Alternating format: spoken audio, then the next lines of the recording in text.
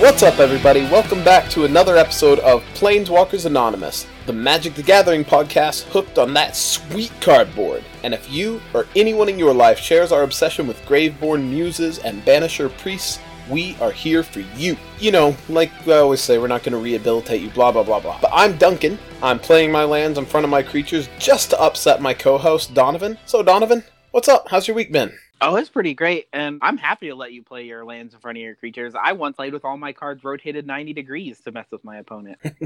See, that one I wonder if you would get away with at some events. It fits in the rules as long as you've been clear the entire time, even if you have been clear about it. That might be misleading. Oh, I was playing for fun on the kitchen table, but... Sure, no, I understood that, but I was just thinking about it. I was like, I bet. No, I think you get in trouble for misrepresenting the board state. Yeah. If you're playing in a tournament. Yeah, I think technically you would be within your rights under the rules, but I bet you would not win that judge call.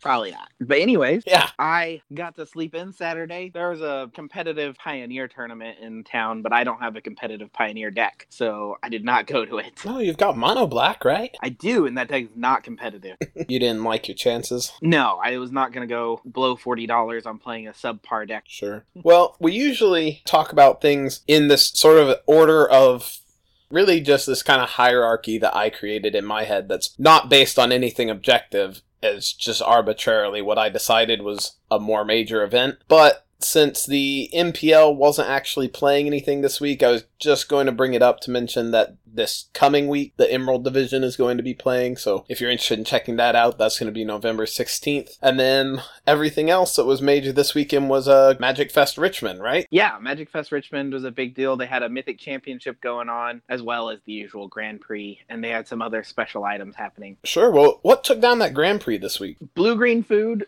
was real good. Andrei Swarovski was playing the Simic food deck against Paulo Vitor Damarosa in the finals, also playing the blue-green food match. That's the Mythic Championship, but yeah. Believe it or not, Andrei Swarovski won it without even quitting Magic first. That was impressive. Usually when Andrei Swarovski wins an event, it's because he quit Magic. Right. But this time, he didn't even have to quit. Right. Do you want to tell that story? It seems like you want to tell a story. Well, I think it's a known thing. Okay. Multiple times, Andrei Swarovski has announced that he's getting out of Magic after this next Grand Prix or something, and goes and plays the Grand Prix and gets first. And so he continues to play. It would seem that his plan is once he no longer is qualified for a Mythic Championship, he'll be done. I see. He's just too legit to quit. Apparently. All right. Well, congratulations to Andre. And to Paulo. Yeah. Second place absolutely. in the Mythic Championship is pretty good. Yeah, and I like Paulo. Yeah. He's been around the Magic scene long enough that I'm familiar with him. He's done some coverage on a few events, and I've really enjoyed his standpoint being in the booth because he's competent and also good at relating the information. Yeah, I think it's kind of funny because last time, before we started doing the podcast, when I was really paying attention to competitive Magic, watching coverage and keeping up with the events and stuff, Paulo Vitor Damarosa was the kind of young up-and-comer, you know? Now he's kind of the establishment guy that got taken down by Swarovski, you know? Yeah. That's kind of fun. But yeah, that was Mythic Championship 6, and then there's also the Grand Prix, where the Sultai Sacrifice deck was piloted by Abe Corrigan to a victory, right? Yeah, and I think it's good to hear that some of the MPL and pro players and such like that are listening to our podcast. Yeah. Because the Sultai Sacrifice deck is the one that we touted for people to play during the Play Any Card Arena. They made some changes, obviously, but they took our list and they ran with it, and some people played it pretty well in the Mythic Championship, and then it made it all the way to the top of the Grand Prix. Yeah, and I think we've speculated before that it seems like some pros are listening to us, you know? And also, in addition to that, the Sultai Sacrifice deck list, Channel Fireball actually posted it as a deck list on their website, not just a photo of the deck in a tweet. So, they've got to be paying attention, right? Yeah, there's no other explanation for that at all. Right. Although, for some reason, the deck list page is labeled Grand Prix Cleveland, so it took me to double check a couple times to make sure I was looking at the right deck list for this event. Yeah, I think that's whoever put the page up probably pulled it from Grand Prix Cleveland. and missed one. Yeah, that was funny. And it was cool to see Reed Duke got second in that, and he's a player I like, so that's cool too. Yeah, for sure. What was he playing? I believe he was just playing Sultai food, not the sacrifice version. Okay. So obviously he's not a cool listener of Planeswalkers Anonymous. Or he is, and he just didn't understand our deck building genius as much as Abe did. maybe. Yeah. Aside from the actual events, Magic Fest Richmond got a lot of attention this weekend for a couple of things, right? If you don't mind clipping right along into the news. Yeah. The mystery boosters were revealed at this Magic Fest, and everything I'm seeing about these has said finally revealed, and everyone was so excited. I hadn't ever heard of these before. Is this something people were anticipating for some reason? Yeah, Wizards announced that they're going to be doing these mystery boosters at Magic Fest Richmond a few months ago. I think like right before we started doing the podcast. Mm-hmm. They just said, and we'll let you see what they are then. And haven't said anything about them since because they wanted them to be a mystery. Okay. Well, I just kind of missed that until everyone was excited that we finally found out what was in a mystery booster pack. And I was like, what? Did we care? What is this?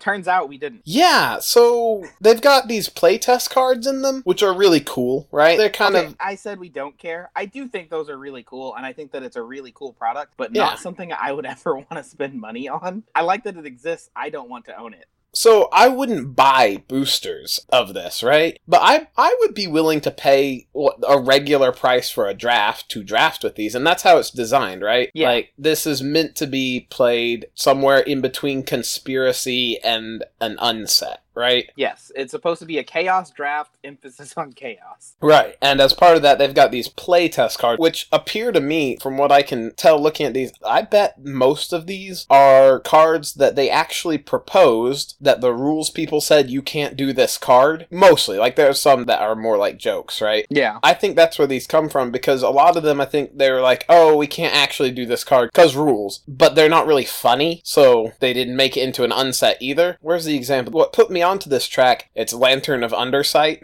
as an artifact for one. Draw cards from the bottom? Yeah, I'm pretty sure I remember hearing Mark Rosewater talk about this as a idea for a card, and the rules people said, no, we're not going to do that because it just creates too much problems for events, too much opportunity to cheat, basically, or for someone to think you're cheating. Or I don't remember exactly. That's what I remembered Mark Rosewater talking about, how that didn't work. Yeah. Oh, Cellar Door. He was talking about the artifact Cellar Door from Innistrad, right? And originally it said this on it. Like, not just, it maybe had more text than this, right? But they thought it was a cool thematic thing, flavor-wise, for Cellar Door to make you draw from the bottom of your deck. And the rules people were like, no, we don't want people doing that at tournaments. But that's what put me onto this thought process, and I thought some of these other cards seem like that would make sense. And some of them are probably things that somebody proposed and they're just like, why?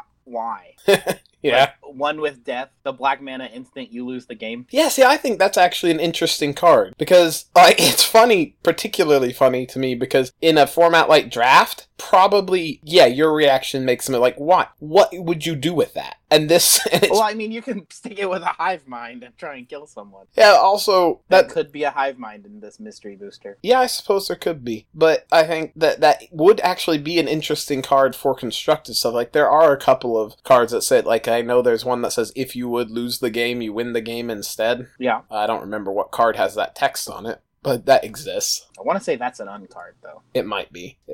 But I thought that the playtest cards were pretty cool, but it seems like the primary reaction to these mystery boosters was like, oh.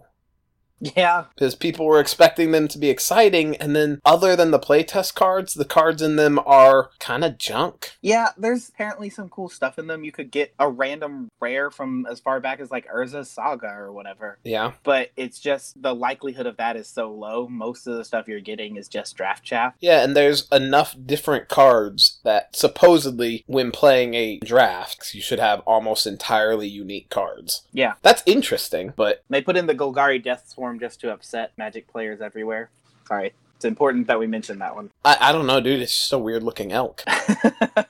But yeah, I think they said that this mystery booster draft is something that's going to be available at WPN stores in the future. Maybe I should have read this article. Maybe I should just recheck so I can say that with confidence instead of asking you. But what I was going to say about it was, if that's true, and we can, get the people to show up for it, I'd be down to give this a shot at Boardwalk. Looks like right now it's slated to be at Magic Fest. Mm-hmm. That's all I see about it. Yeah, I think... Oh, the store edition will not have playtest cards. It will have some premium foil cards instead. Oh, well, never mind. I probably actually don't care then. In-store edition goes on sale March 13th, 2019. Yeah, okay, well, That's obviously inaccurate. Hopefully March 13th, 2020. Yeah, well, that'd be just in time for my birthday, but Hey. I hate being down on things when we're talking about Magic stuff on our Magic podcast, because I like to hype the stuff and be excited, but honestly, I probably don't care. If it doesn't have the playtest cards, I don't care, Yeah, that's the thing that's exciting about those.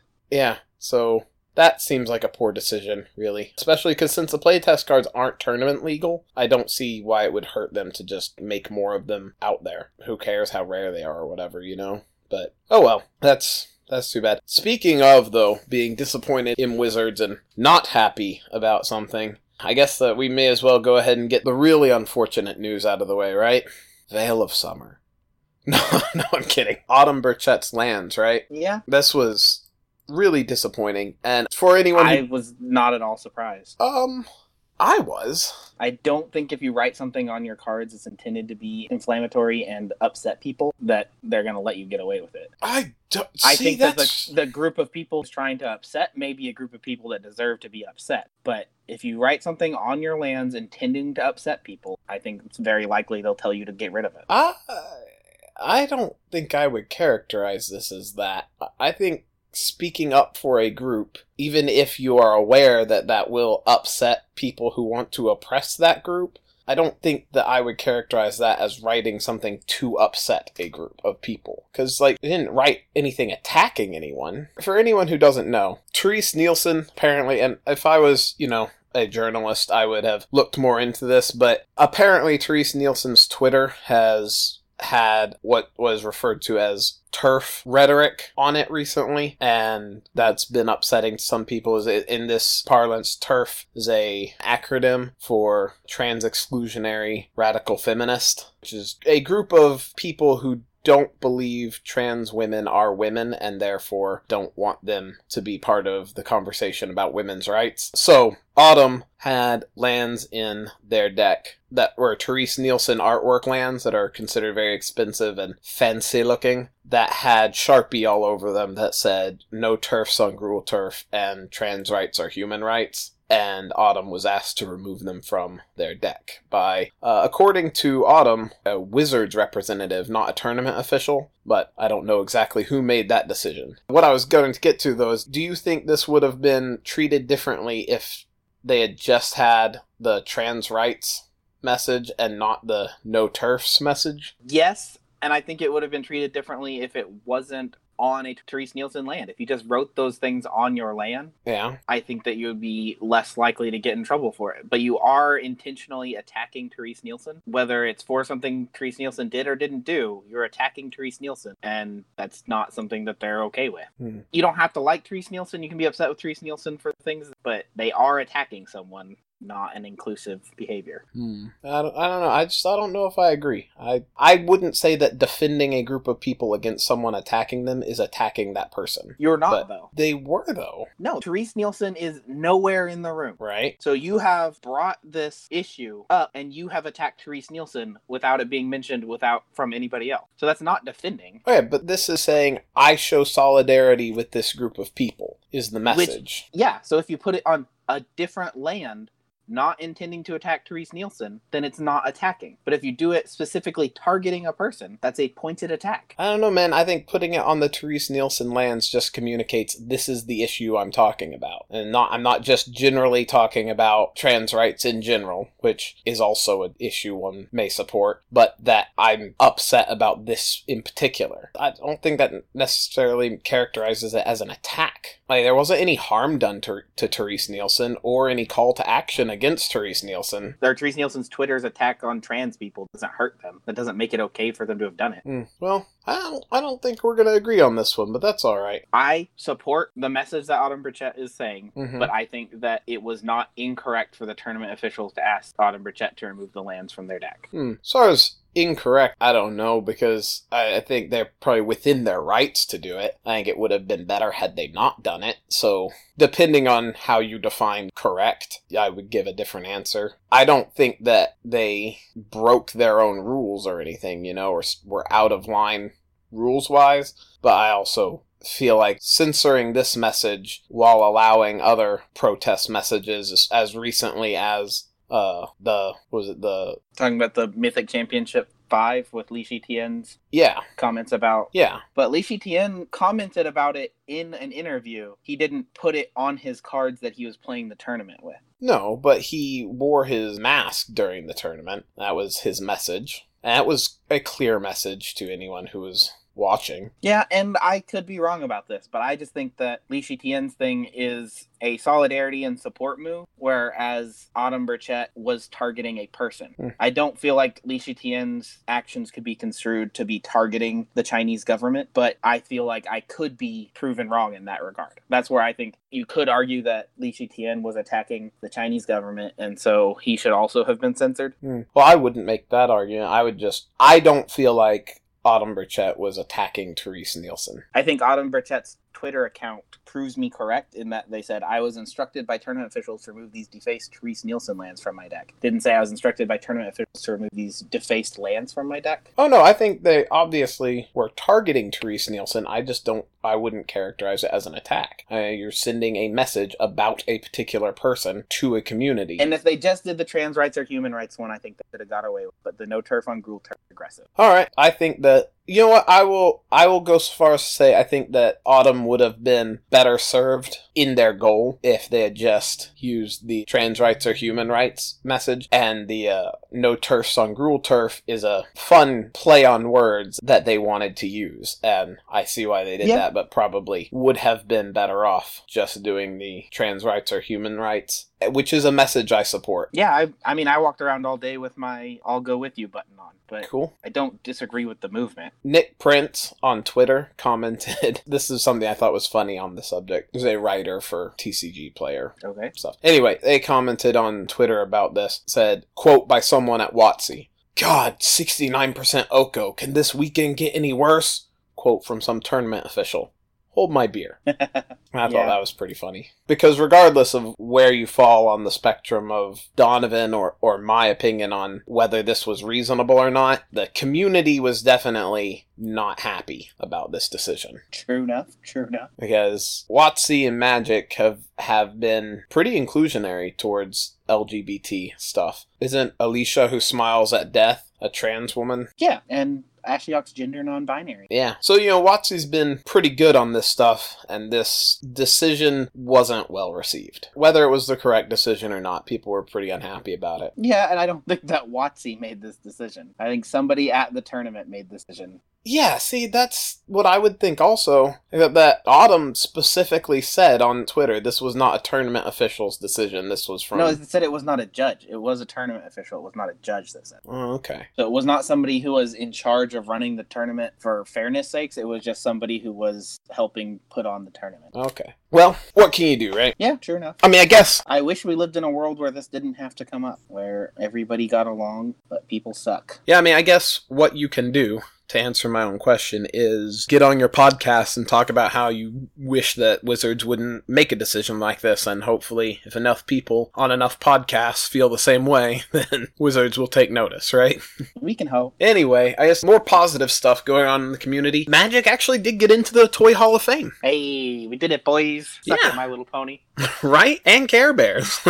Those are the two that I felt like probably would overshadow Magic, but I also thought the top would. The top didn't make it. R.I.P. the top. Right? That's astonishing to me, that I would have assumed the top wasn't in yet because it had been just overlooked and hadn't been suggested. Yeah. But it was definitely on the ballot this year and didn't get in.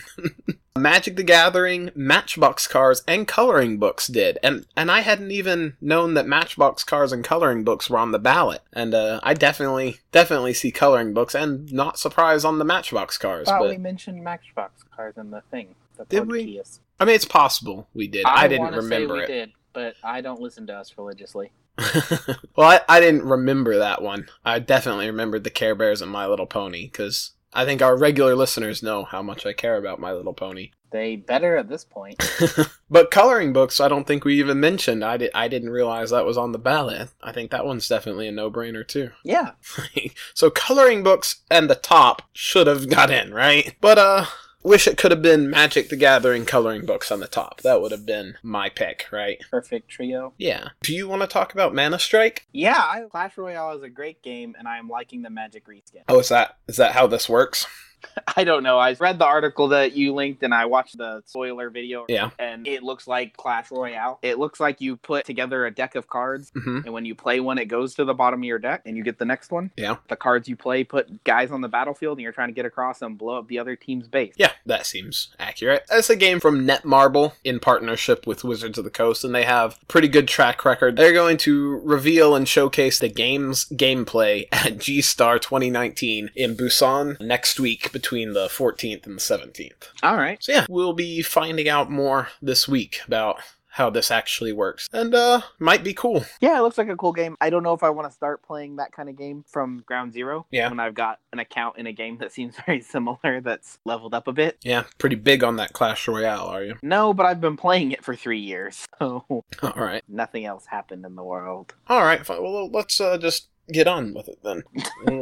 We'll move on to talking about Throne of Eldraine again. Well, we probably should mention the banning, even if it's not newsworthy. Oh, you did think the Pioneer banning announcement was worth talking about. Okay. You already mentioned it. Okay, it's Veil of Summer. My Thoptercopter got through again. Yeah, I've been told by people that every aggro deck that's any good is playing Smuggler's Copter. Yeah. So I was surprised to see it survive, but I haven't actually paid close enough attention to the meta to know if that's reasonable. But Wizards decided that green is still too good in Pioneer. Yeah. And so they just wanted to hit the card that people play in all the green decks, and that's Veil of Summer. Sure. There's several different green decks people play, but this is in most of them. I wonder if it's like the Smuggler's Copter is in all of the aggro decks, but maybe the aggro decks just aren't good enough compared to the combos and the ramp and stuff that people are doing right now. So there's like, no, we don't care. All the aggro decks can have their overpowered cards because they're still not getting there. That could be it. But I don't have any other thoughts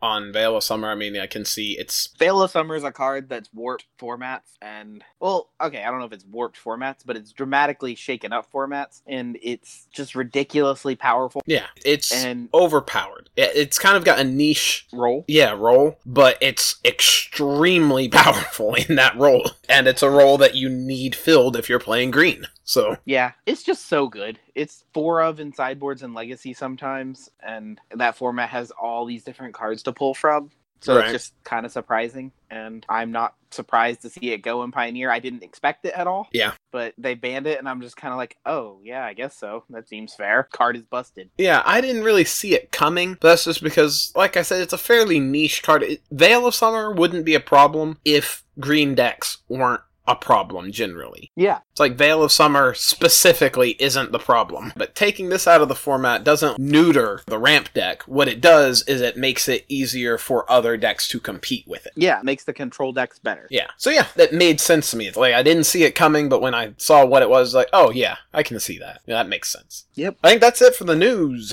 If you want to... Let's take a quick break, and then we'll come back and talk about what all happened in Throne of Eldraine over the last several months. Sound alright? Yeah, cool. Sounds good. Next. Next. Why do we do this to ourselves? Next. Spend day after day Next. in mind-numbing jobs we hate for Next. almost nothing. Next. Colony Gemstone Executives wants you to realize your unlimited earning potential. Colony Gems are beautiful accessories and useful mana manipulating artifacts. When you become an independent distributor for Colony Gemstone Executives, you'll make tens of dollars a month selling Colony Gems right out of your own home. For a simple, one-time yearly investment, you can unlock the self-actualization power of Colony Gemstone Executives. And if you're not averse to harassing your friends and family, you can earn even more by recruiting additional distributors. You earn a percentage of the sales from each distributor you recruit. When you recruit just 5 downstream distributors, you are automatically upgraded to our monthly subscription executive tier. Why do this? Next. When you could be doing this.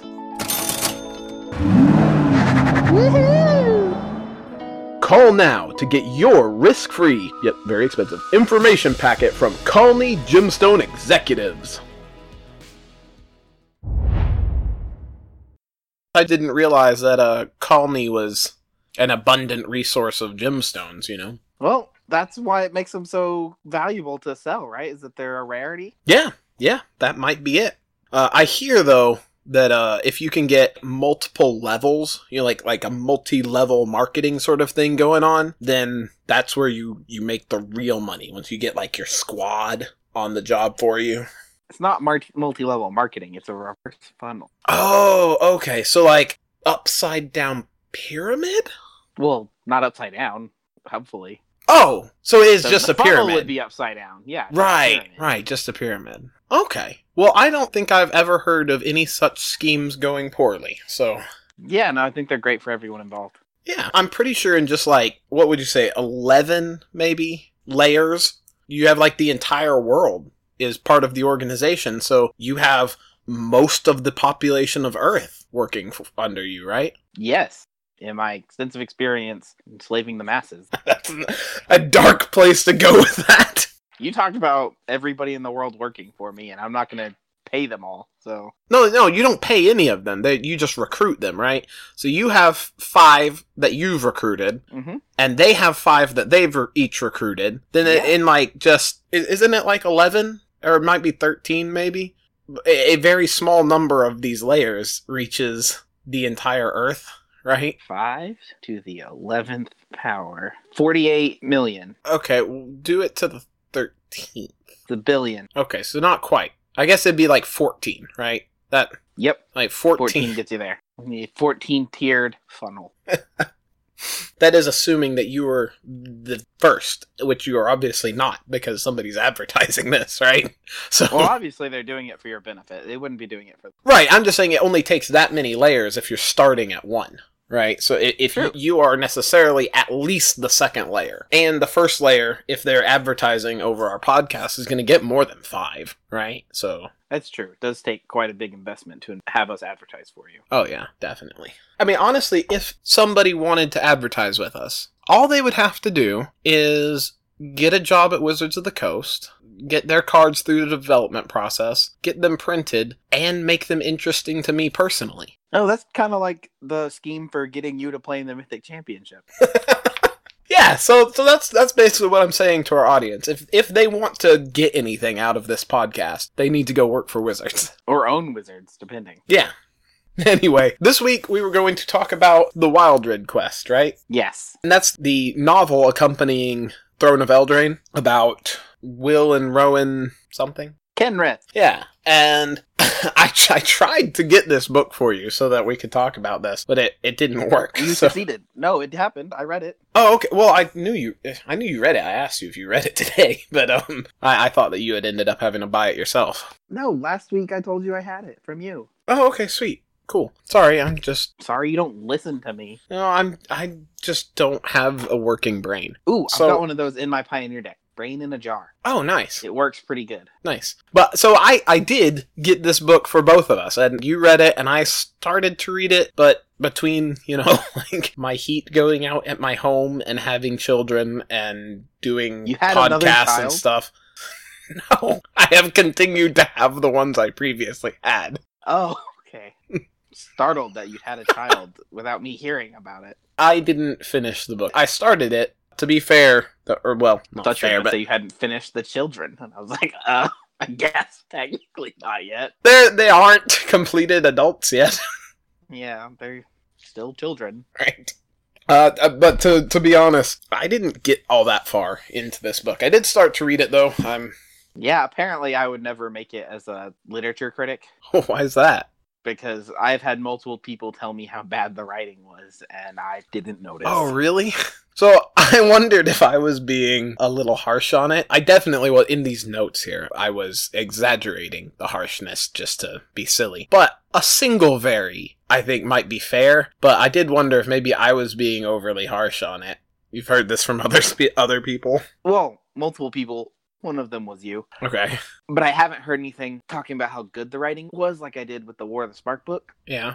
I saw, on the site selling the book. So, that may be worth taking into account. I saw plenty of reviews saying that the writing on this was really good. And I wasn't going to bring up the quality. Like, I put it in the notes here, but that was really just to you. But, because, I don't want to... I think the writing was probably akin to, maybe even better than a lot of writing for games. Yeah. Like, Magic has a lot of story going on, but the gameplay is not based in the story, per se. Yeah. And honestly, the writing in this was probably as good as, like, Brandon Sanderson. Oh, rude.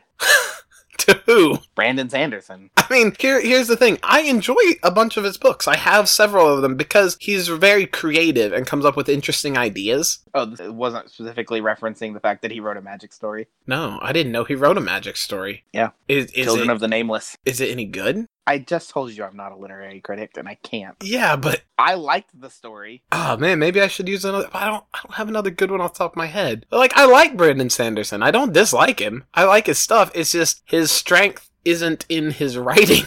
It's in his, like... creativity? Yeah, that's a good way to put it. Because he has cool ideas. He's a creative writer. Emphasis on creative. Yeah, he has cool ideas. He builds worlds that I think are interesting, and characters even, that I think are interesting characters and stuff, But I don't think that his writing is particularly good. And I don't know whether this story ended up being good overall, and whether the characters were particularly good or not. I thought the writing was at a similar level, though. Yeah, probably true. Which is acceptable. There's a lot of stuff with characters being archetypal people and lines being the lines you would expect people to say in that scenario. Right. And there's a lot of... So, this is actually the main thing that made me... Put it down? Yeah. Or not pick it back up. Criticize the writing. This is the main criticism of the writing that I have, especially considering I didn't read the whole thing. So you gotta take everything I say with that, right? Like, yeah. it could get a lot better, and I wouldn't know. Because I even said I didn't even get that far. I read, like, the first 3 chapters. But the thing is, in a lot of beginning writing classes, especially on creative writing and stuff, they will tell you that dialogue is important, right? And if you can communicate something by having a character say it, rather than just the narrator saying this, then that's better, right? So if you can communicate that, like, a character is reckless by having other characters reference the fact that they're reckless, that's better than you saying, this character is reckless, right? And that's true. But what that leads to is a lot of writers who are either beginners or just not very good, having really strange, stilted dialogue that doesn't sound like a thing someone would really say, because they're like, this person did a reckless thing. It is so like them to do reckless things, because they're trying to do that, but they don't actually know how to write dialogue that sounds like things people say. And there was a lot of that. That's one of the things that was difficult for me to read. I noticed it, but I write poorly. So, well, I'm not a professional writer either. All right, but this is not supposed to be a critique of the book. We're supposed to be delving into the story, right?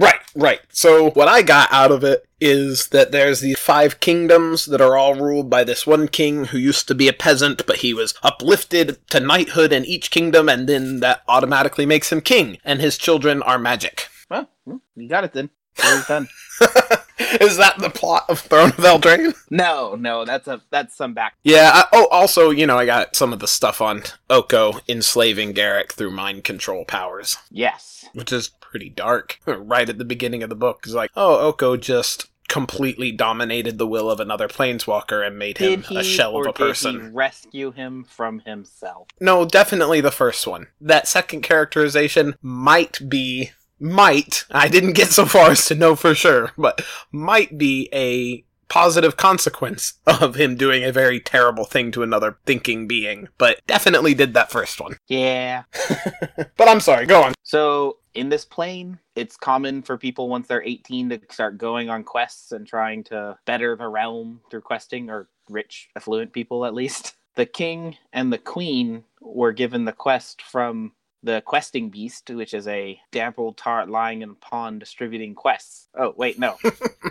It's a monster that gives you quests and says that if you do these things, something will happen. It told them that if they were to achieve knighthood in every kingdom, they would ascend to being the High King and Queen of the realm, respectively. Okay. And what is his name? King Kenrith. Aslan. It's something like Aslan. Arlen. No, that's a werewolf.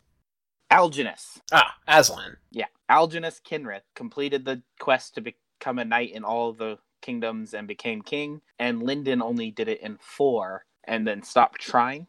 And there's some... How are we on spoilers? I say go ahead. I think most Magic players don't read the books, and any that do, I'll say here and now, we're going to go ahead and spoil. So if you don't want them, go read the book. It's $4. Then come back and listen to us. All right.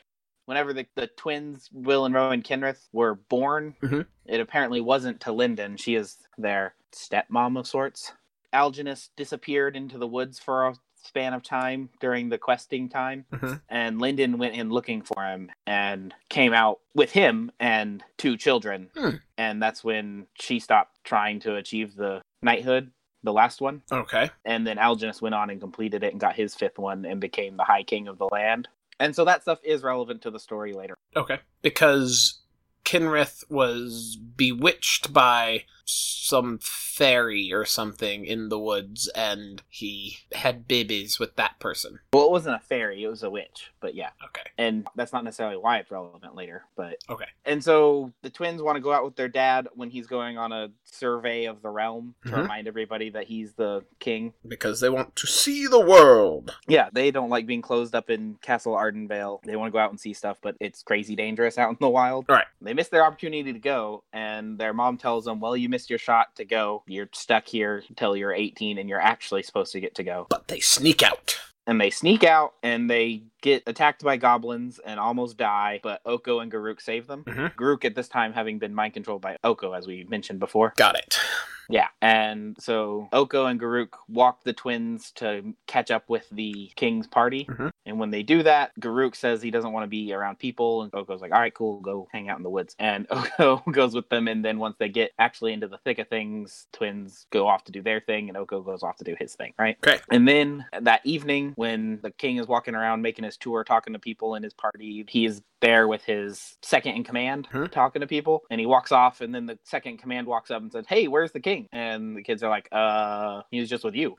But that was Oko. Turns out that was Oko, and whenever they catch up with him, the other people that were walking around with the king have been slain with a giant axe. Oh dear. And that and Alginus is missing, and as the second in command who was with him is also missing. But as the second in command is now with the children, nobody thinks that he's missing. Right. That is very mysterious. I wonder what could have happened to those people who were slain with an axe. Yeah, no one knows. For those of you listening that follow the story not at all, Garruk wields a giant axe. Garruk murdered a couple people, and King Kinrith is gone. Right. And then it fast forwards, and it's a few months later, and people have gone out questing looking for the king, and nobody's found him. But apparently everyone knows he's alive because there's a throne in the castle that whenever the High King dies is supposed to disintegrate. Because magic. Right. And since that throne is still there, he must still be alive somewhere. So people know he's alive, but people have gone out questing for him and they can't find him. Sure. And the twins turn 18 and they decide that they're going to go... Their first quest is going to be rescue Papa? Yeah, they're going to go find their dad. And the queen catches them leaving and she's like, can't believe you would leave without saying goodbye to me. I love you. Y'all are amazing. Y'all will find your dad. Oh. I want this old knight dude to go with you, though. It was the king's second in command guy. Yeah. He's beating himself up about the king disappearing when he was supposed to be with him. And it'll help him out to do it. And then I'll feel more safe about y'all being out there in the wild. So can you take him with you? And so their 2 best friends are going to go with them because they haven't really done any major quests. They've done some minor questing because they're 18. What I should look up the king's friend. This one's Arlencord, right? No, Arlencord is a werewolf from... I know. Cato. Sir Cato. But anyways, they pick up Sir Cato in Ardenvale, and they go on to Castle Avantris seeking information from the magic mirror, and they pick up Sir Elwyn. Okay. And then they go on to Castle Garenbrig. Yeah, they have got to collect one party member from each castle, right? That's what I thought was going to happen, but that's not what happened. So well, congratulations, Kate Elliott, for breaking my expectation there. But they decide that they're going to go to the magic mirror because it supposedly has the sum of all human knowledge. Sure. But it's the internet. It'll only tell you stuff if you tell it a secret. Okay. And Will says that he knows something the mirror doesn't know. And so he thinks if he can give the secret to the mirror and tell them where Dad is. All right. So they're going to go to Vantress and see if they can get any help from the mirror. Sure. Which has a name, Indralon. So they go to Vantress, and on their way there, they run into Sir Elwyn from Vantress. Mm-hmm. And all the different castles have a different virtue that they support more highly than any others. Okay. And to be a knight there, you have to show that you embody the virtue. Sure. Vantress's virtue is intelligence. Okay. Ardenvale's is loyalty. So Elwyn is a lore mage that claims to be the most knowledgeable lore mage in all of Eldraine. Okay. Or the Five Kingdoms, because I guess the people within Eldraine don't necessarily call it Eldraine. Okay. But they run into Elwyn, Mhm. and she says that she can help them get to Indralon and talk to the mirror, but they'll have to, whether or not they can get any information from it is up to them. Okay. They go to Vantress, talk to the mirror, and Will shows the mirror other planes. Oh, his little magic mirror trick he did at the beginning of the story that I actually did read about. Yeah, and understood. He made a little magic mirror thingy of his own where he could see into other planes, but he didn't really know what was going on. Yeah. But he showed that to the mirror, and the mirror thought that was acceptable and showed them an image of the stag that their father was transformed into. Sure. And says that if you find the stag, you'll find your father, and then kicks them out. The mirror kicks them out. Yep. It's in a pit that's filled with water, and by letting people in, it drains the pit for you to come in, and it started flooding the pit again. Had to leave with drowning. And they talk to Elwyn, and Elwyn's well, tell me everything about what it actually showed you, and they find out that it was showing them a specific glade with an obelisk in the background that's very specific, and the way the sun was setting in the obelisk only happens a year. Alright, so this is like a hinge situation, right? It's Yes. a stone construction designed to interact with stars and the astral bodies to... Yeah. And so you can tell what time of year it is based on the sun's relationship to this obelisk. Yes. So, and this is some point in the future. Yes. Elwyn says that this is the midsummer day, and that this is a known location that Elwyn knows where it is, but the only way to get there quick enough is going to be to go to Castle Garenbrig and use the Great Hinge there, because it's basically just a teleportation point. Okay. So they can go there and they can teleport wherever they want. So they go to Garenbrig, and I'm like, oh, they're going to go to Garenbrig now, and they're going to collect the person from Garenbrig, right? Right. And they're approaching Garenbrig, and apparently Castle Lochthwain is a flying castle that is parked over at Garenbrig when they get there. And I was like, oh, they'll get somebody from Lochthwain as well. Of course. Lochthwain is a flying castle, though. Sorry, you can't just breeze by that. Well, Vantress is a floating castle. That's still less questionable than flying castle. Lochthwain is a magical flying castle. Okay, because magic. Ruled Right. All right. The flying castle and teleporty castle. Right. Yeah, they get to Garenbrig, and they talk to Yorvo, the king of Garenbrig, and they find out that Ayara, the queen of Lochthwain, disappears on Midsummer's Night for the hunt. To go hunt a stag. Well, there's always the midsummer hunt that the elves always do, and Ayara disappears on that night, even though she claims to not be beholden to the wild elves anymore. Sure. And so they go to Garenbrig, they find that information out, they talk to Yorvo, and he says, yeah, I can set the portal up for you to go through. We'll set you up in the morning, and that's Midsummer Day, so put you there on the day you're looking for, right? Okay. Convenient timing. Yeah. As of now, I'm sure something will interfere. And so they get dropped off at the obelisk in the morning, and a Lich Knight appears and starts fighting them, and they're fleeing from the Lich Knight, and they flee across a magic bridge that it can't cross. Okay. Now they're not at the obelisk where the stag While is fleeing, Will sees the stag buried beneath like some enchanted roses. It looks like the stag has been enchanted to be asleep in roses. Okay. And they get to the bridge, and while trying to fight off the Lich King kills Titus. Oh no, Titus Andromedus. Titus Dedus now. Wait, I thought Titus was their friend who is a little bit older and one of them had a crush on him. When did he join up with them? Because I thought they had an old knight that their mom sent with them. And I said that he joined their merry band of travelers, including their two friends, Titus and Sephora. Oh, right. Okay, yes, you did mention that. I'm sorry. I just ignored that bit because those characters didn't come up again until now, Well, Titus is a swordsman, and I thought, since he had fought in the tournaments in Imbereth, I thought he would count as their Imbereth person whenever they got to Garenbrig and Lochthwain was there. I was like, oh, they're going to get a person from Garenbrig and a person from Lochthwain. Titus will just be their Imbereth person. Right. It's fine. Sure. But then they didn't get anybody from Garenbrig or Lochthwain, and Titus died. Because the author couldn't think of any additional characters to create from those places. Seemed that they Probably. set that up, right? Set it up to do that, and then we're like, what would be the point of these characters? Maybe they even did have the characters, and they had an editor who's like, why these characters? I think they did have the Garen Brigg one, because I think they talked to him. The author decided that the person was not going to go with them. Yeah, that makes me think an editor situation. I'm thinking they had an editor who's like, these characters serve no purpose. And the other's like, oh, but see, they have a person from each castle. And the editor's like, yeah, I see what you did. It's not necessary. That might be. It doesn't really matter, because they've got Makeup Girl and Swordsman, right? Healer Girl? Well, her name's Sephora, right? Yeah, Isn't that a makeup true. store? Is that actually her name? I don't actually know. I'm pretty sure that's what you said. I know that's what I said. Cerise, Is that the one that they're talking to at the... at the beginning about Titus. Yeah. Yeah. Yeah, anyways. Cerise, I guess, is her name. Okay, so not Sephora. That's actually kind of disappointing to me. But Alright, so they've got the healer and the swordsman, and the swordsman dies fighting the Lich King. Pretty much. He's a Lich Knight, not a Lich King. Oh, and sorry. Lich he wasn't King's from really WoW, doing much right? fighting. They were trying to flee, and he just kind of died.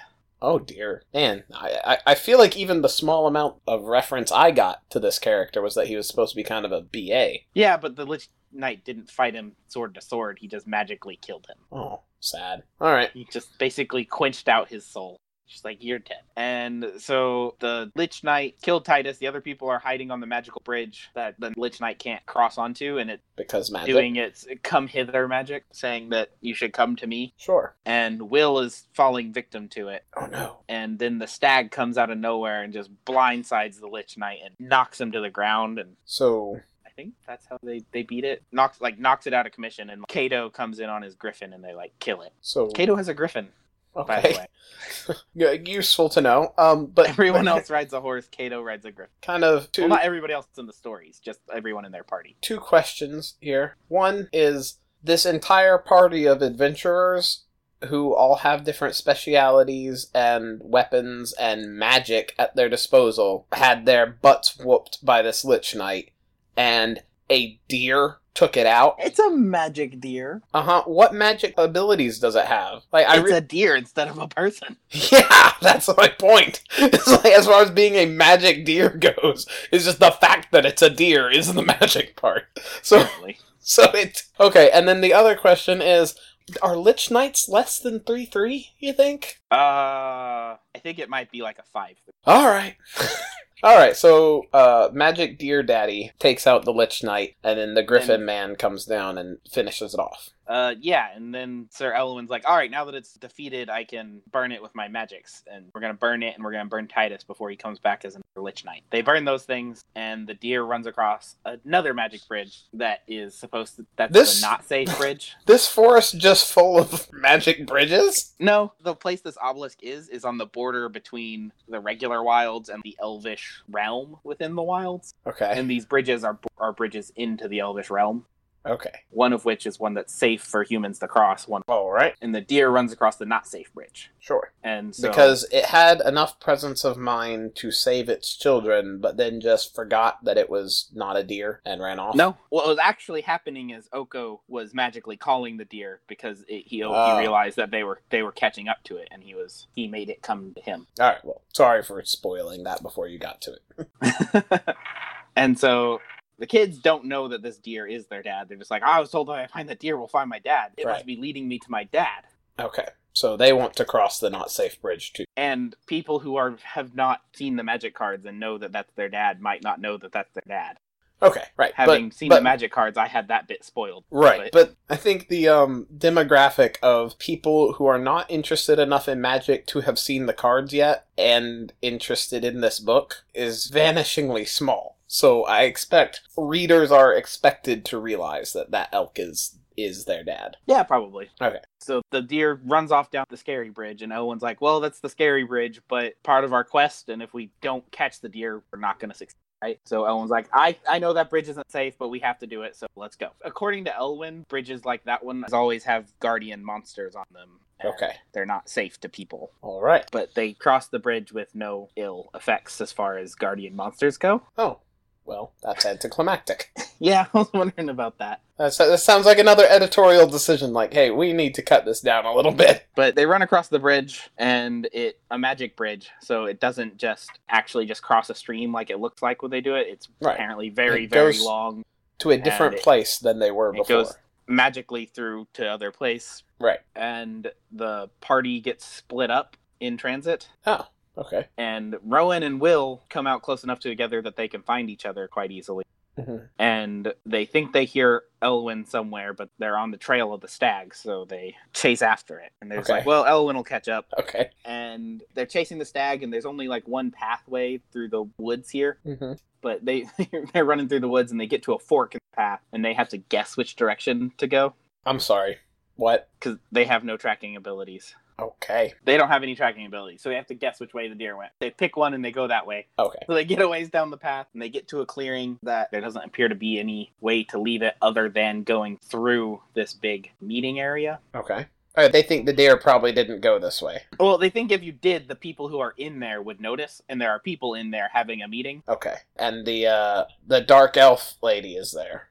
And Ayara's there talking to them about how Oko is not actually an elf from this world. She doesn't know that there's the concept of other planes. She's just like, where did this guy come from? But, yo, he ain't an elf. Ayara talking about how Oko is trying just to incite a war. And the elves are kind of like, yeah, but like... We want a war. Like, I don't know if we want a war right now. We do want one. Like, maybe. Okay. They're also kind of... It's the midsummer hunt day, so like maybe they're like waiting around. They're probably waiting around. They're like, alright, so we're done with this now. War seems alright. Yeah, so they're Let's go hunting. Apparently the elves are like milling about, and they're also discussing Oko. So the twins back off and go back down the trail to the other fork, and they go down that fork, and they find Oko. Oh, who has just waited patiently for them to go and eavesdrop on the elf council, and then come find him. Well, apparently he's waiting on the elf council to finish, so that he can go talk to them. Okay. And he talks to the children, and... Oh, but Deer Daddy isn't immediately there, right? No, he is not. They're just like, okay, we'll chat with this dude. Did you see a deer? Yeah, and they sit down, they talk to him, and listening to the elves, they find out that Oko says that he turned the king into an elk. Oh, okay. So they've now figured out that their daddy is the elk. Yes. Okay, they're all caught up. Yeah, they're trying to talk to Oko about what you did with our dad. Mm-hmm. And Elwyn catches up with them, and a fight ensues, and Oko does magic to trap them in the glade and says, I'm taking this elf to be the object of the midsummer hunt, and the elves will kill the elk, and it'll start a war whenever the people find out that the elves killed Kenrith. Right. Because, they'll just tell. Right? Transforms Elwyn into a hawk, and leaves Garruk behind and says, don't let them leave this glade. Mm-hmm. But had previously in the story told Garruk not to hurt the children. Okay. So as long as they didn't try to leave the glade, he wouldn't hurt them. Okay. And so they talk to him, and they try and convince him to help them. Will wants to help Garruk. And Cerise, who was with Elwyn whenever Elwyn caught them, says that she thinks she could remove the hedron from Garruk's shoulder that is causing this infection in him that's making him go crazy. Sure, this is the curse that Liliana put on him way back in Innistrad? Yeah, Innistrad. So, in the story in Innistrad, Liliana cursed him. Good, 10 years ago? IRL? Yeah. In some later story, somebody puts a hedron in Garruk to slow the curse down and to protect him a little bit. Okay. So Cerise removes the hedron. Removing the hedron is bad for Garruk. Yes. Oh, I thought that the hedron was associated with the curse. So did everybody in the story. In the story, right. Okay. Including Oko. Oko, I think, mused on it, but he didn't actually say what he actually thought. Right. But people seem to believe that the hedron was the cause of the curse, but it was not. It was actually like a stopgap. Yeah. It was kind of holding the curse where it is. So they defeated Garruk by trying to heal him. Yeah, so they try to help him, and they pull that out, and Garruk freaks out, and it breaks the mind control on him. Okay, that's a positive thing. He's like, all right, I'm gonna go murder Oko now. That's also fairly positive. Lots of pain and yada yada, and hurt Cerise because he lashed out whenever the hedron got removed and the curse went full force on him. Oh, well, that's too bad. All right. And they send Cerise back with Kato, and they're like, look, the portal's gonna close tonight. You need to get out now. Take her back to the castle. Mm-hmm. The two of us are going to go on. And so Elwyn has been turned into a hawk and flew off. Kato and Cerise go back to Ardenvale, theoretically. Okay. And so the twins go on after Garruk, and Garruk's struggling with the curse. Shouldn't they just leave Garuk and Oko to fight it out and go try and find their dad? Well, Oko has their dad. Oh, I thought that he set the hunt on their dad. No, he's taking their dad to the hunt to be Okay. hunted. Okay. And I believe they find out at this point that the hunt has started and the hunt is going after their dad. All right. And so Garuk's like, well, I can track the hunt easily enough and we'll find Oko there and I can murder. Sure. Garuk can murderate Oko and then they can get their daddy back. Yeah, so they start off after the hunt. Shoot, how did they fall in the river? They fell in a river. That seems to be the relevant detail next. They're after the hunt anyways, and Garuk starts fighting a sea monster that attacks them. Whoa. And Okay. It's a river monster, but it's like a really big one. Okay. It's a big river, and there's a big river monster, and Garuk's fighting it, and he gets knocked out and is falling into the water, and Will goes after him Okay. and grabs Garuk and pulls him to the surface, and they're like getting washed down the river, and Garuk dies, Oh. and they get washed into the Cauldron of Eternity. Okay, hold on real quick. So Garuk, the greatest of all hunters, Planeswalker who runs around murdering other Planeswalkers, got killed by some river monster in Eldraine? No, he was fighting a river monster, got knocked out into the water, and succumbed to his curse. It was the curse that actually Oh, killed him. okay. Alright, fine. Liliana finally got him. Yeah, Liliana got him. And then this river goes into the Cauldron of Eternities? The Cauldron of Eternity is hidden in the river. Okay, And so Garuk gets resurrected by the cauldron. that's convenient. Is he resurrected curse-free? Yes. Oh, even more convenient. Yes. Okay. Because the curse killed him, so it's done with him. That's how quests work on this plane. Fate. Oh, It was fate. okay. And anyway, so they catch up with the hunt, and the hunt is about to kill the deer in this clearing that is a specific clearing that's significant. Mhm. I'll get to that. Okay. One of the hunt leader people, I don't really understand why, but in the clearing there's a well, and they pull the bucket from the well up, and there's a witch's skull with a magical sword in its face. Mm-hmm. The Queen's magical sword, I assume. It's actually Kenrith's magical sword. Oh. But the Kenrith magical sword that's at the castle is actually Queen's magical sword. But they were identical, so people didn't know. Okay. The king and the queen told them that was the king's sword. So they just like, okay, king's. Okay. But this is actually the king's magical sword, Mhm. which the questing beast gave each of them a sword to take on their quest to become the High King and Queen. And so it's a magical sword he got from the questing beast. And they're in this clearing. The twins say, hey, you can't kill the deer because it's Kenrith, and if you kill the Kenrith, it'll cause a war. And the elves are like, well, the hunt has started. We have to kill someone. Also, And- we were okay with war a few minutes ago when we had this issue. Then Ayara steps forward and puts an arrow through the heart of the deer. Oh. And Garuk's like, that's not Ayara, that's Oko. And chases after Oko, and it was Oko. All right. And Garuk chases Oko and captures him, I believe, and then Because Garuk is the greatest hunter. yeah, while pontificating on all of that stuff, Oko planeswalks away. Okay. Garuk's like, oh, I can chase him, but these kids need help with the dying father thing. Right, and Garuk isn't insane with curse anymore, so Yeah. while he is very much a hunter and a fan of hunting and would probably like to chase Oko because Oko's a bad guy, he no longer feels compelled to chase and kill every planeswalker, so he's like, And I can let that get away. Feels like he can still track him at this point. Okay, And so the elves start to disperse because they're like, all right, our hunt is done. We killed the thing. sure. And the Queen Linden shows up on a flight of griffins with her Okay. knights in tow and is like, yeah, leave the body. This is ours. Y'all should leave. And they talk the elves into leaving. I'm sorry, the queen showed up? Why? Because I'm getting to that. Alright, go on. And so the elves all disperse, and the kid's like, it wasn't actually Ayara that shot him. Don't worry. And Ayara's like, yeah, it wasn't me. Okay. And the elves all leave, and Linden's like, all right, now that we're in privacy, we can sort this out. And they find out that Elwyn got back to Ardenvale because she was a hawk, and Elwyn has a history. Elwyn's been cursed with hex nulling magic that makes it hard for Elwyn to do hexes, but also makes it hard for hexes to really Uh-huh. take root, Okay. which was referenced earlier, but you didn't know exactly what it was that had happened with Elwyn. Okay. And this is where you find out what exactly it was that happened with Elwyn. And so she got back to Ardenvale, and she got better from being turned into a newt. Right. Hawk. I get your oh, joke, hawk, but yes. but for the listeners. She got turned into a hawk, but she got better. Right. I got better. Yeah, she got better. And she told Linden what had happened, and they took off on their flight of griffins. They saw where the thing had happened, and Linden's like, it's an important... I know where that is. Everyone's gonna find out that we secretly gave my husband my sword because we decided he should be king because gender tropes. Yeah, exactly. And anyway, they get back there, and the queen sends the reinforcements home, and then is talking to the kids, and she's like, the questing beast gave us these swords, and what the sword does is it gives the wielder of it the ability to be resurrected. And I used mine a long time ago because when I found your father, he was carrying your 2 corpses to this well to be dumped in, and he was enchanted by a witch that was using him to make babies and feed on baby blood. Gross. It got dark real quick, though. Yeah. And so I got to this clearing, and your dad was here with your 2 corpses, and our love broke the curse, and he's like, oh no, what have I done? And we killed the witch, and then I used my sword's ability to resurrect someone to resurrect the 2 of you, which isn't explained how that's okay, but I guess they're twins.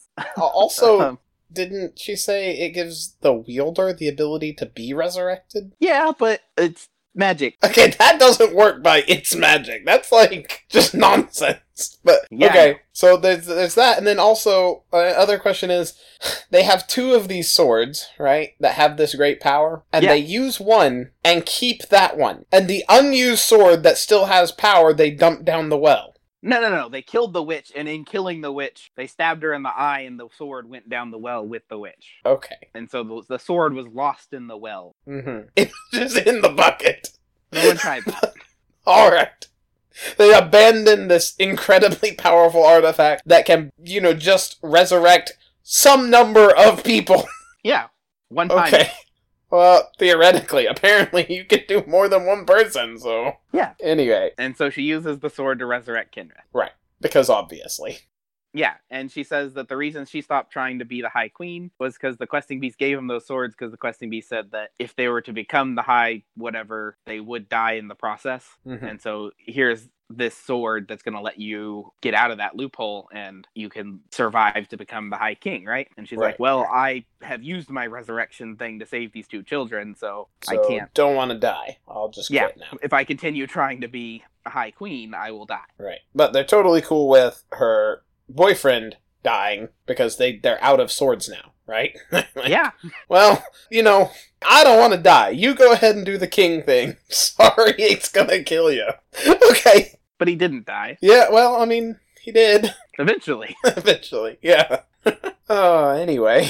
I think the questing beast said that it's like highly likely you'll die. Uh-huh. And so the queen just decided that Really- was a risk that was worth taking. Really, the questing beast was lying to them to set up this scenario to make sure that the king and these children were all alive when planeswalking was necessary. Yes. Right? Yeah, got it. This happens and there's all this emotional stuff Mhm. and the children vanish. Garuk sees that and he's like, oh, he knows what happened, but he doesn't want to cause a panic. Both of them just had a spark ignite at the same they time. had a single spark ignite. Yeah, but there's not any reason you would know that at this point, right? Like, that's information from other stories, right?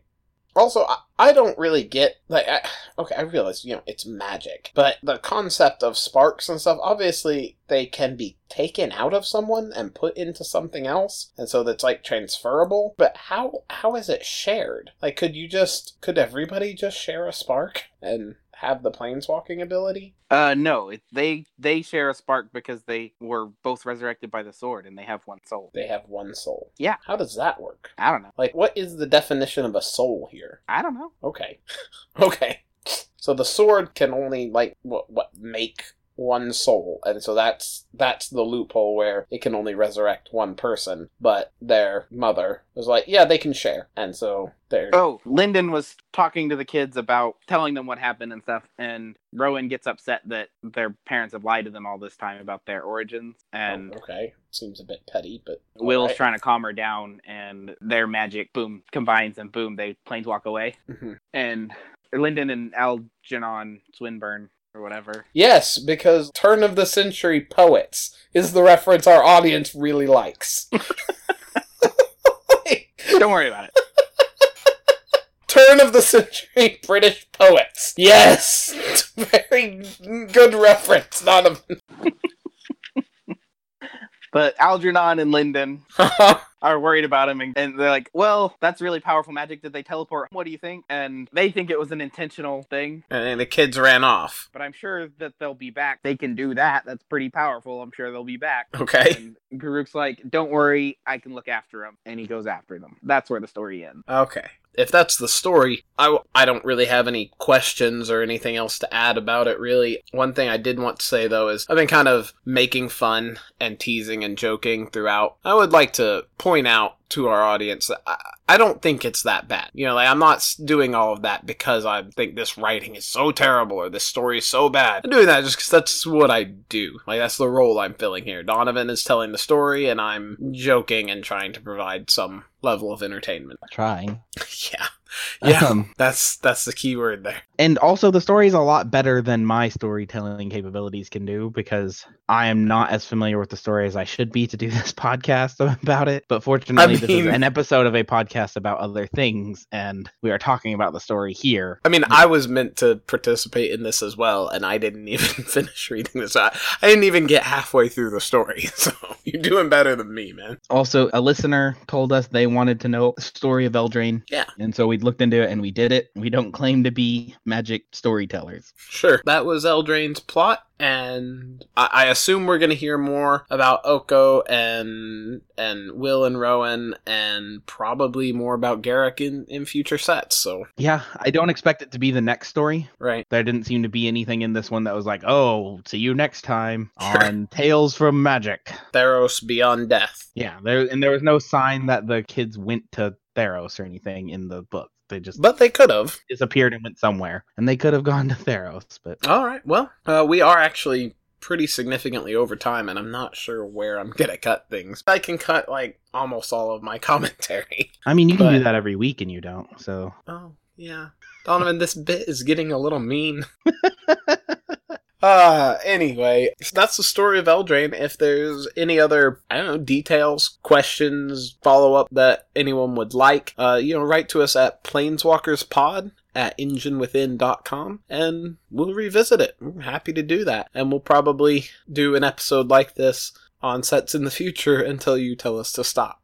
But we got an email from JJ this last week. Oh, hey. What did JJ have to say? JJ said, "Hello, guys. I love to hear y'all talk each week," which I find very difficult to believe. But he goes on. Also, no, he's a nice person. I'm sure he actually means that. Oh, no, I don't mean that he's lying. Just that's incredibly surprising to me. I knew he listened. It's the enthusiasm. Yeah. Also, I appreciate the shout out a couple episodes ago. I heard you talking about your dredge deck. There's also a 5-mana Knight from Eldraine, Sir Conrad the Grim, that can incrementally ping your opponent each time a creature gets milled or when your prized amalgam. I assume gets milled. Is that... No, when it comes back. I think he's referencing when your prized amalgam comes back. Because Sir Conrad triggers when creatures you control leave the graveyard. Okay. Or creature cards you have control or something like that. He triggers whenever anything dies, whenever a creature goes to the graveyard from anywhere, or whenever a creature leaves your graveyard. Yeah, he seems like he might be a cool addition. Oh man, did we talk about like deck building and strategy on here? Sort of. This week was all story, so right. This is refreshing. I mean, we make an attempt. Deck building, strategy stuff that I really like. It says, be sure to have Abrupt Decay on turn 2 for your opponent's Rest in Peace that they may have. And that's probably good advice. That's, You were playing Decay and Trophy, right? Yeah. Yeah. So I got 6 copies between the two. I think I was running 4 Decays and 2 Trophies, but, it'd be up to whoever is putting their own 75 together, which one you want to have. But... And he also said, Narcomoeba might be able to be replaced by some other cards. And this is, maybe. That might be good advice. I'll definitely consider it. But personally, I think you might be underestimating Narcomoeba a bit, because it is pretty underwhelming at face value, but it's just free. In a deck like this, it's just a whole card permanent for free almost all of the time. Did I tell you about playing Desecrated Tomb? Yes, I think you did, and I was like, I don't know that card. And you described it to me, but I was like, yeah, I'll have to look at it, and then I haven't thought much about it since then. Something I mentioned earlier, I've been busy, so I didn't read the book I was supposed to read. He also recommended possibly as replacements for Narcomoeba or just as consideration for the deck. Grapple with the Past is an instant that's 1 and a green, and Haunted Dead can be recurred from the graveyard also for 1 and a black. Haunted Dead is good. Yeah, I was thinking Haunted Dead might actually be better than the Bloodsoaked Champion, I played against somebody playing a blue-black dredge deck over the weekend in Pioneer. Yeah? What'd you think? It was pretty good. It beat me every time, but I was playing my Brain in a Jar control deck, so. Okay. Well, I remember I looked at Haunted Dead when I was putting the list together, and for some reason I left it out, but I think that I left it out for other things that ended up cutting from the deck, and then I went back and looked for, sorry, I just stuck Bloodsoaked Champion in there. I think Haunted Dead might be better than Bloodsoaked Champion because of the flying. Yeah. But he said, thanks for listening. Also, keep up the great work. But no, thank you for listening, JJ, and thanks for writing to us. I really appreciate ideas for my deck. I'm going to have to do some more work on that. Like I was just telling Donovan, I haven't really done much with it since we talked about it last week. But I do actually think this is a cool deck, so I'll definitely consider some of the stuff. I think Haunted Dead is probably just should replace the Bloodsoaked Champion. And then Sir Conrad is definitely an interesting thought that I'll have to consider. I think the biggest question there is that he's significantly higher cost than anything else in my deck. I've got the Deathrite Shamans as mana dorks and the Satyr Wayfinders to get more land stuff, so I probably could play more expensive spells. I think I had a pretty low land count, but it'd definitely be worth considering. And personally, I think I'm a fan of the Narcomoeba, but I'll keep in mind that it's something that I could lose. It wouldn't be the end of the world, you know? So, What do you think, Donovan? I think that I don't have your list in front of me right now, and these all seem like reasonable comments, but I'd have to be looking at the list again to be really sure about where I stood on them. Sure, fair enough. Well, I'm ready to call it. You good with that, Donovan?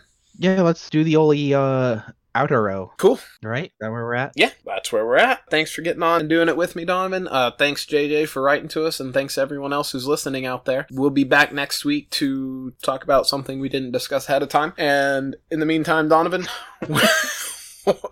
where can people find out more of what you think of Eldraine or trans rights or whatever else you're going to be talking about on the internet? Anytime you want to hear me rant, you're welcome to come into Boardwalk Games. I'll probably be in there behind the counter, and you can start up a conversation with me about most anything, as long as we're not trying to get a tournament started at the time. You can also tweet at me at day_Donovan, probably my Twitter. One can always hope. At day_Donovan, not at day_Donovan, probably. Although, at this point, maybe I should. And if you want to put yourself through listening to more of what I think about things, you can find me at Engine Within on Twitter. You can visit our Patreon at patreon.com/Engine Within. And if we pick up some traction there, we'll do some content on YouTube and Twitch. Yeah, we can battle each other on Twitch or something. Yeah, definitely. And in the meantime, you should check out my other podcast. It's about video games called The List, and I host that with Daniel. And as always, you can visit enginewithin.com to find more of this show and all the other fine shows and products that I just listed in the Engine Within network. Later days. Alright, hasta lasagna, don't get me out. Up the rope. Daniel's been telling me that I need to sound less scripted, so I'm trying to speak more extemporaneously. I'm not good at that. I thought that it was intended to be sounding scripted. Yeah, I mean, kind of. Duncan? What? Spell my name. What? Where am I spelling? Oh, it's the same one. It's the mistake is in the template. That's the problem. Go find your template. Change it. Okay.